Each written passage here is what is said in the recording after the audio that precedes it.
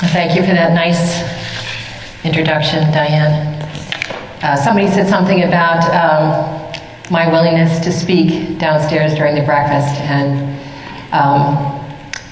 well, I am always scared to death. So I always have to wrestle between my desire to be obedient to what I feel God is calling me to do versus my natural inclination, which is to not do it. And so I've been a follower of Christ for over 45 years now. I'm not giving the exact number in case some of you are better at math than I am, but then you can figure out how old I am. But I came to the Lord when I was 17. And I was a shy, introverted, very reserved person. So after 45 plus years of following Jesus, here I am. I speak in front of people, and it still surprises me, and that's why I get scared every time, because it's not part of my nature. And but just take a look and just see that perhaps you too will be called up here one day, particularly if you're shy and reserved and think this would be the last thing on earth you'd ever want to do. But the one thing that gets me up here is trying to be obedient to the Lord, and also because I do love talking about Him. And so over my 45 plus years of following Him, I have a stronger faith in Him, a greater awareness of who He is and His love for all of us. And He's more real to me now than He was when I was 17. It just keeps growing and growing and growing. And I know that that's His plan for all of us, that our faith would increase, and that He, Jesus, is the author and finisher of our faith, and He's at work in us as soon as we say yes to Him. He begins to work in us, and that work is not going to be completed until we go to be with Him in heaven and see Him face to face. But in the meantime, He gives us that gift of the Holy Spirit to work in us and to change us from the inside out. And that process continues every day in each of our lives, and sometimes we resist it and we hold back. Sometimes we welcome it, and sometimes we seek it. And James, in his book, in chapter 4, verse 8, says, "Draw near to God, and He will draw near to you." And I first drew near to God when I was 17. We had moved here from Maryland when I was in middle school, and a friend of mine at Andover High School invited me to go to a Bible study being held at a man, his house in North Andover, Bill Watson and Sandy Watson's house. Some of you may have met them or heard of them. And I went to that Bible study, and their basement was full of teenagers. There were so many teenagers in their basement that we had to sit on the stairs. And that's where I sat, in the stairs, because there wasn't room on the floor for everybody. And I began to learn that people were taking Jesus seriously, that people said you could know Him, and that He was real, and that He wanted to be part of my life, that He was offering me not just forgiveness, but love and a whole new plan, that if I would give myself to Him, an exchange would be made, and He would take my life and give me His own. And that would be through the Holy Spirit at work within me. So when I heard that message and met people who were experiencing that for themselves, I pondered it for a long time and thought about it, and I couldn't get past the whole thing that He had been resurrected, that He wasn't just a guy that came around giving good teachings, but the proof had been in the fact that He was crucified, He was dead, He was buried, and on the third day He came alive again.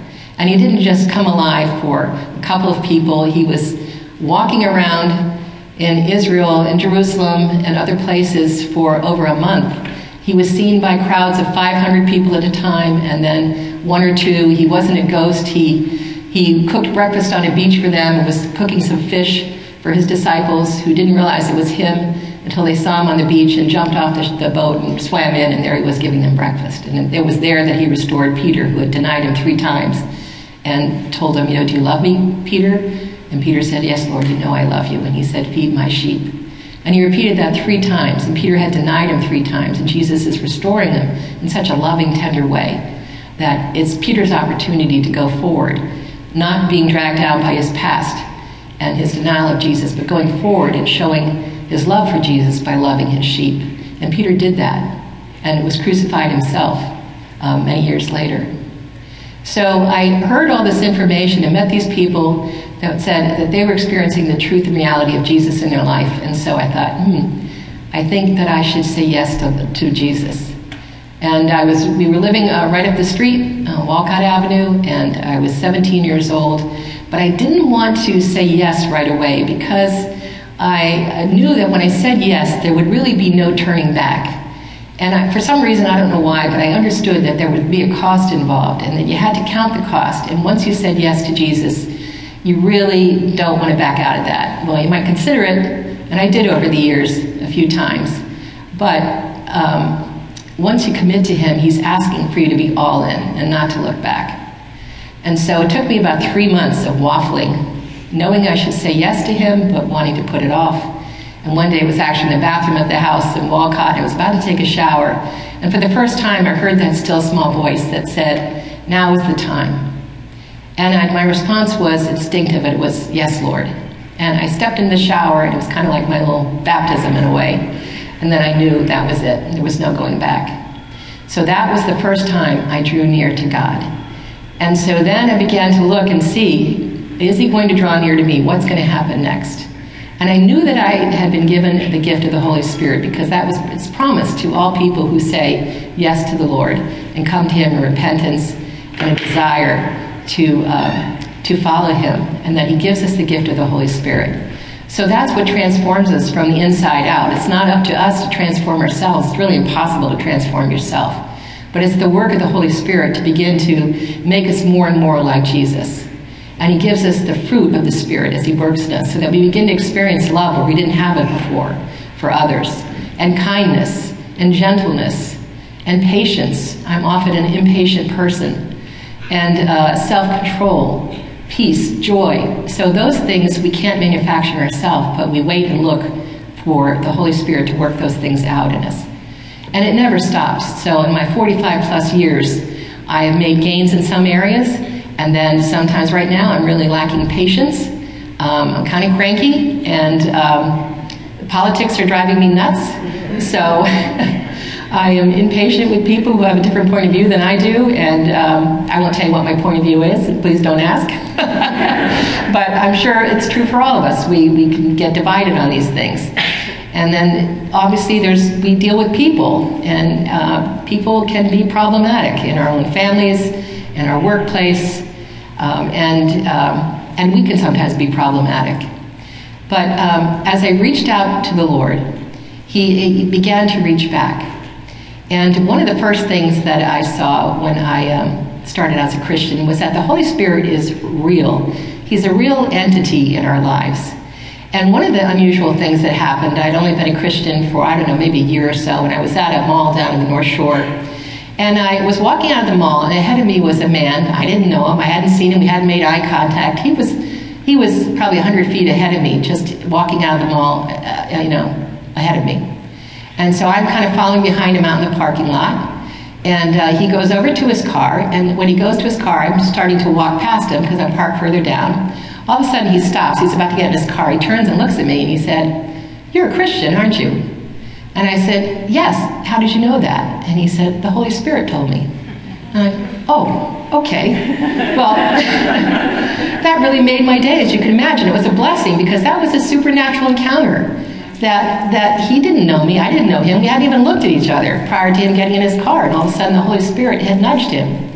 And then I experienced that in the opposite way, where one time my car, I always had old cars, broke down at 114, across from a little restaurant. I was stuck in traffic. This was before cell phones, and I couldn't move the car. And this man came out of the restaurant and came over and pushed the car out of the way.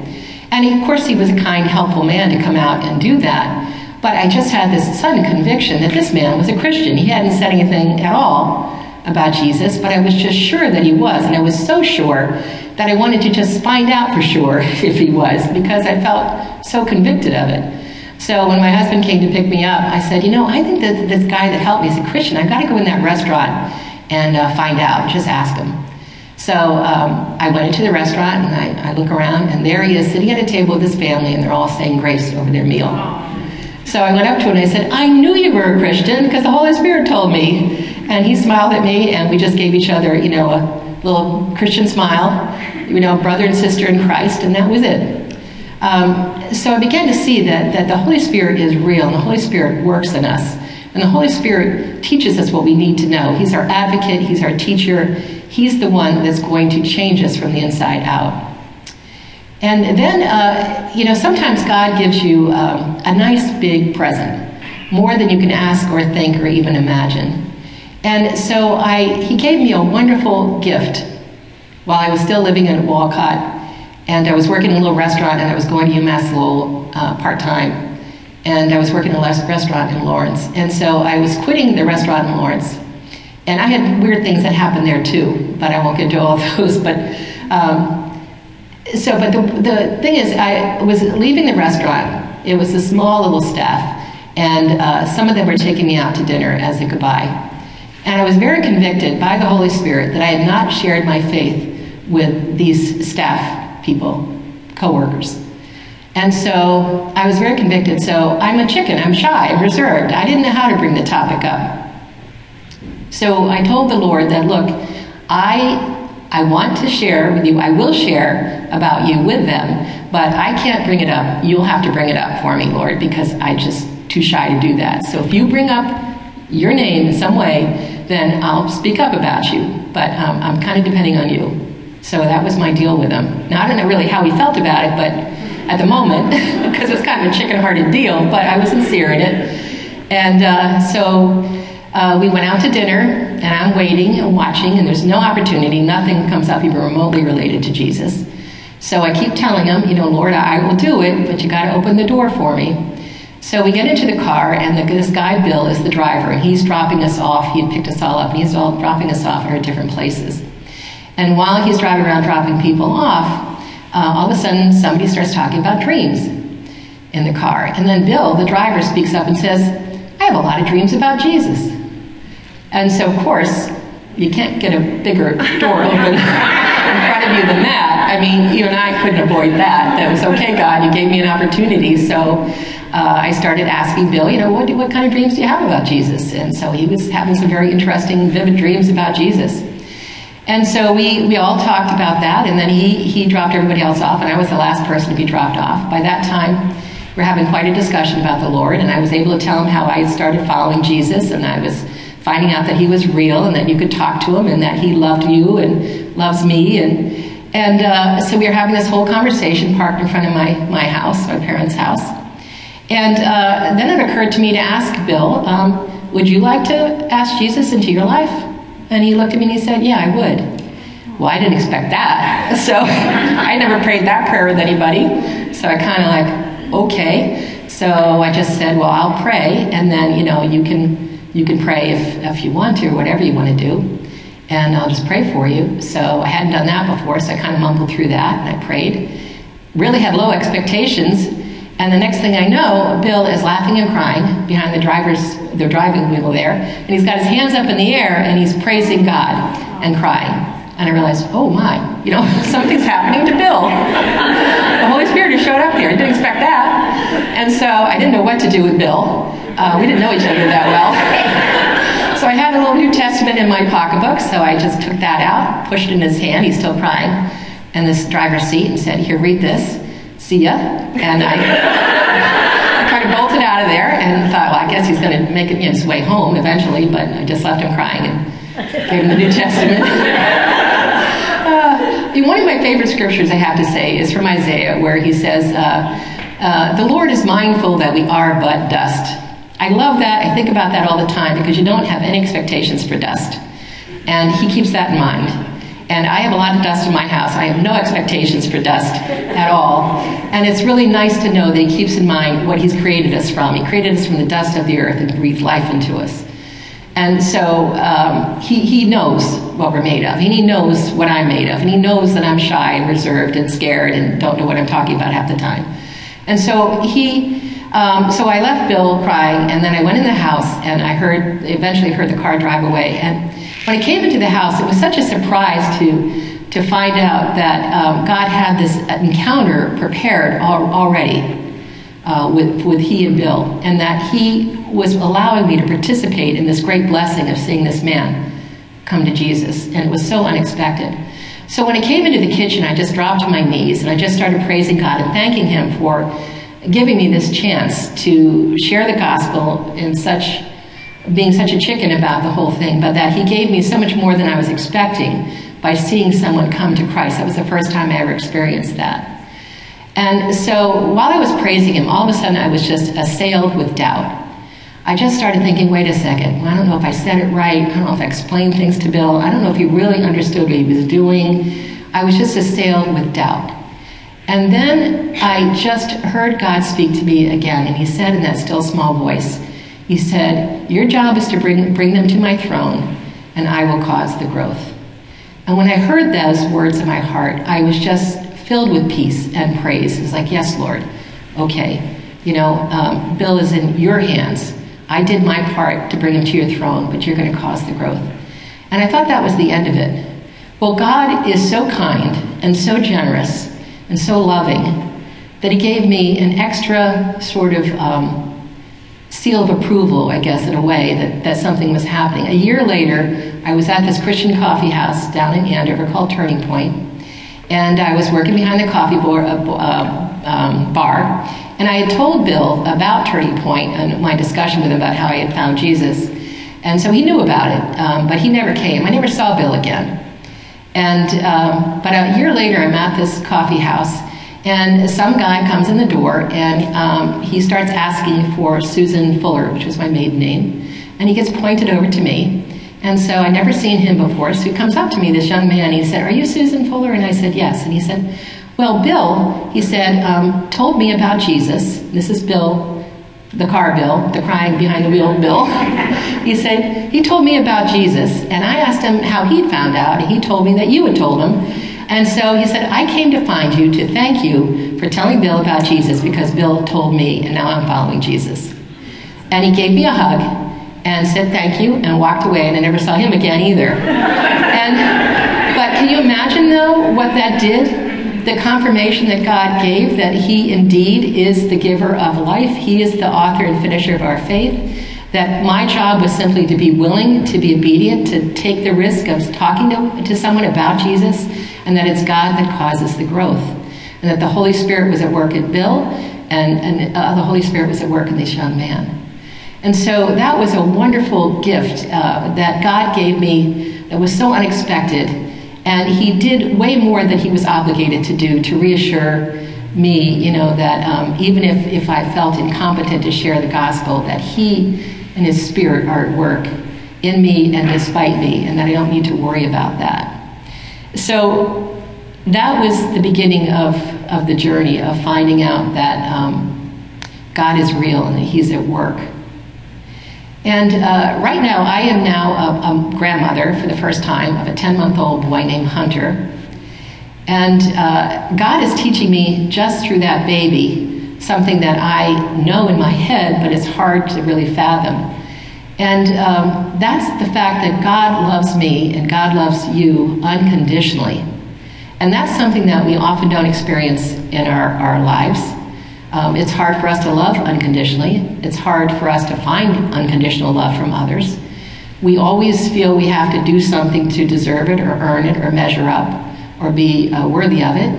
And so it can feel like it's kind of hard to find, hard to give and hard to receive or discover it somewhere. But we know God says he loves us unconditionally. He invites us to come as we are. And we were singing about that in these songs. We can be broken, we can be lost, but we can come and find Jesus. And in him is respite and safety and love and warmth, and he embraces us and welcomes us as his child with all the rights of a child, so that his power is now given to us through the Holy Spirit. And so with my little grandson, I look at him and I feel unconditional love for him. Now, I felt it for my own 4 children, but I was so terrified of being a new mom that I couldn't really relax into that unconditional love. Honestly, my first son, Matthew, who's getting married in April, he's going to be 39 years old in April. When he was born, I was so nervous. We were in the hospital for about a week. I never changed that baby's diaper in that whole week. I avoided it because I had this idea his legs were like little chicken legs and they were going to snap off if I handled them wrong, changing a diaper. So I avoided it. I was terrified going home with him. So I think that I loved him unconditionally, but I was so nervous. And I'm trying to puzzle out what it is that's different about being a grandmother. And I think that part of it is that I can love him unconditionally, and I'm not terrified anymore of babies because I've had experience with him and I realize it's all probably going to be okay. And so I can just love him. And he doesn't do anything. He can't change his diapers. He can't feed himself. He's totally helpless. He's totally dependent. He makes messes. He throws food over his high chair to feed his dog. But it doesn't matter. I look at him and I realize, oh, this is how God feels about me. This is how he feels about you. He's looking at you, he's embracing you, and he's looking at you with eyes of unconditional love. And no matter where you find yourself or how you feel today, whether you're lonely or broken or despairing or fearful, you are being looked at with great love by your Heavenly Father. And one of the things I do with Hunter that I started doing when I first met him, when he was 9 days old, is I sing over him. And now he knows that I'm going to sing. And so when I hold him and I start singing, he relaxes in my arms and he smiles at me with his binky in his mouth. He smiles around his binky. And he will reach up and he'll pat my face while I'm singing to him. And we have a whole repertoire, and he knows it. And he starts smiling as soon as I start singing. And there's this lovely verse from the prophet Zephaniah that says, the Lord your God, I have to put it up because my eyes are falling apart. The Lord your God is in your midst, a mighty one who will save. He will rejoice over you with gladness. He will quiet you by his love. He will exalt over you with loud singing. And that's what he is doing for us, just as I exalt over my grandson with loud singing. God is feeling the same way about you, and he wants you to know that he loves you. He's in your midst. He is exalting over you with loud singing. And I don't know if you feel that today or not, but he is. And so James tells us that when we draw near to God, that he will draw near to us. And then he also tells us that when we draw near to God, we should come with clean hands. That we should come humbly before God. We need to understand where we are in relationship to him. That he wants us to do what he's asking us to do. He wants us to be obedient. And we go off the rails when we do things that we know are wrong, but we also go off the rails in a different way when he's asking us to do something and we don't want to do it. And oftentimes, that will happen. He'll call us to do something, and for whatever reason, we don't want to give, we don't want to love, or we don't want to forgive. And forgiveness is a key issue that will keep us in a wrong relationship with God, because he has forgiven us, and he's asking us to do the same thing and forgive others. And Jesus, reaffirmed that message over and over and over again, that we need to forgive because we are forgiven, and we're forgiven daily. And in Isaiah 2, it says, God says, come, let us reason together. So even though your sins are like scarlet, come and I will make them as white as snow. He's willing to take us as we are if we come to him. We don't need to hide from him. We don't need to deny our wrongdoing. We need to come to him, and he will offer us forgiveness when we ask for it, every single time. But there is a caveat. He wants us, if we really understand what he's forgiven us for, and continues to forgive us for daily when we do things wrong or don't do what he wants us to do, he wants us to offer that same forgiveness to others. And that is a huge struggle, because it seems like it doesn't make sense. Why should somebody who's done something wrong to us be put, let off the hook? Why should we forgive? Why should we not hold that against them anymore and let that go? So, one of the first things that the Holy Spirit worked on me with when I was 17 is that I needed to forgive my father. So I grew up in a household where my dad was an alcoholic, and so that affected everything in the family. And one of the first things God spoke to me about was reaching out to my father. So we didn't say I love you to my father. He didn't say it to us. We would hide when he came home from work. And so there I was. I knew when I became a Christian that I needed to start reading my Bible to find out what it said, what it says, and who God is, and that I would discover him through that. And that I also needed to talk to him, which is prayers, conversations with God. So I started doing both those things. And it started out that every time I would spend time alone, reading my Bible and praying, that things would begin to happen. And one of the things God said to me, up at that same house on Walcott, one day when my dad was downstairs in the kitchen by himself, we were the only ones home, I was upstairs reading my Bible and praying, I heard that still small voice say, go down and tell your father you love him. Now, I had never said that to Dad, And he had never said that to me, and so I did not want to go do that. But the Holy Spirit can be quite a nag. I don't mean that disrespectfully, but the pressure can be intense when he wants you to do something. You will feel a strong sense of conviction that you should do it. You may start to sweat because you don't want to do it. And he'll never tell you to do anything that would be wrong. There was nothing wrong with telling my father that I loved him. It was just not something that was done in our house, not something I was eager to do. But I felt this strong compulsion that I was to be obedient. So I went down, and my dad was sitting down there, and I just said, Dad? He was like, what? And I said, I just want to tell you I love you. Well, I never said that to him before. His head jerked up, and he didn't know what to say, and he looked at me and said, what do you want? And I said, nothing. I just want to tell you I love you. And he's like, okay. He couldn't say it back. And I wasn't going to tell him God had sent me. I didn't think that was going to go over too well. So I just rushed back upstairs. It's like, okay, done and done. Did it, Lord. A few months later, same scenario. Reading my Bible, praying, and he's downstairs. We're alone in the house. And God says, go down and tell your father you love him. And I said, I already did that. And he said, do it again. And I was like, So I went down, said it again. That happened over a course of months. I don't know what my father thought, but I kept popping up, every couple months, just popping in and saying, I love you. And finally, one day, he mumbled back, I love you too. So I thought, oh, well, that's progress. Well, that's done with that. But the Holy Spirit had more in mind. Of course he did. So then the next time I heard that still small voice, go down and tell your father you love him. Did that and hug him. And they're like, what? I have to touch him now? So I went down there. He's like a little soldier sitting in a chair. And I just went down and said, Dad, I love you. And I reached over and gave him a clumsy hug. And he didn't hug back. And he didn't know what to do. And I didn't know what to do. And so I vamoosed.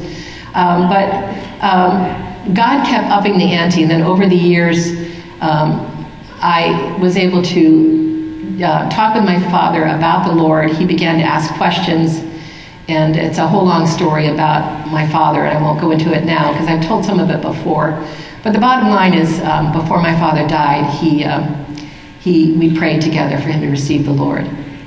And so God is on the move. But this forgiveness thing is a big deal. And so I began to learn early on with Dad that it's required that you forgive, but it still is a struggle. And so about a year ago, somebody really hurt my feelings by telling me all that's wrong with my personality. So they had quite a few things to say. And it was really hurtful, and it really just was demoralizing. Made me just think, oh, I must just be a terrible person. So it wasn't anything that I had done. It was just like character traits.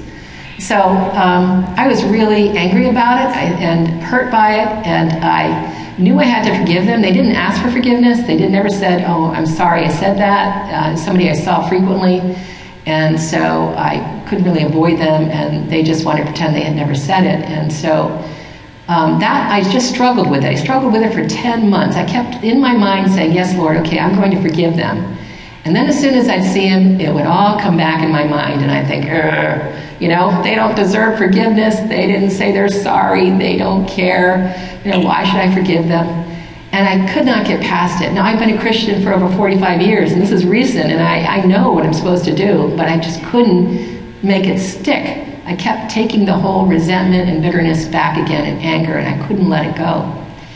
And then one day I was at a Christian fundraiser, and this woman was speaking, and she gave a nice little homily about the Lord and sang a lovely song. And while I was listening to her talk and I was listening to the song, I started to praise God in my heart. And while I was praising him, all of a sudden, I heard that still small voice again. And he said, what does grace mean? Now, I got good training at those Bible studies back when I was 17. I know what grace means. The definition of grace is unmerited favor. It's that you get the blessings that you don't deserve. God shows you favor, not because you've earned it, but despite the fact that you haven't earned it. It's part of his unconditional love that he offers. So he was asking me, what does grace mean? So I answered him back, unconditional, unmerited favor. And so then that voice again, have I shown you unmerited favor? Yes, Lord. then can't you show so-and-so, he said the name, unmerited favor? And I realized, oh, yeah, I can. And I realized for the first time that it's not about the fact that she doesn't deserve it. It's not about the fact that she doesn't apologize. It's about the fact that God has shed his grace and shown me his grace. He's given me unmerited blessings and favor because I don't deserve them. I'm still receiving them. And the whole point was, it didn't matter that she didn't deserve forgiveness. I was receiving forgiveness from the Lord that I didn't deserve, and he wanted me to show it to her as well. And it's one of those things where it's like the light goes on, and you realize, oh, it just sank into my very bones what he was saying. And I was, for the first time, free to forgive her completely and let that go. And it was just as if it dropped away, like a ton of bricks fell off me, and I just felt lighter, and it was gone. And that was just a lesson that I need to continually learn. I'm sure I'm going to go through that again, because there's always people that, you know, you feel are hurting you, or there's something you need to forgive someone for. But God still has to teach us these things and bring these lessons home. And then the next thing, too, that I just wanted to bring up is that it's about being broken. And right now, you know, my body, some of you know this, I've had a lot of health issues over the last couple of years. They're kind of lining up, so I have to reprioritize what issues I have to deal with first, depending on what is screaming for the most attention at the time, whether it's my eyes or my knee or my bladder or my colon or whatever.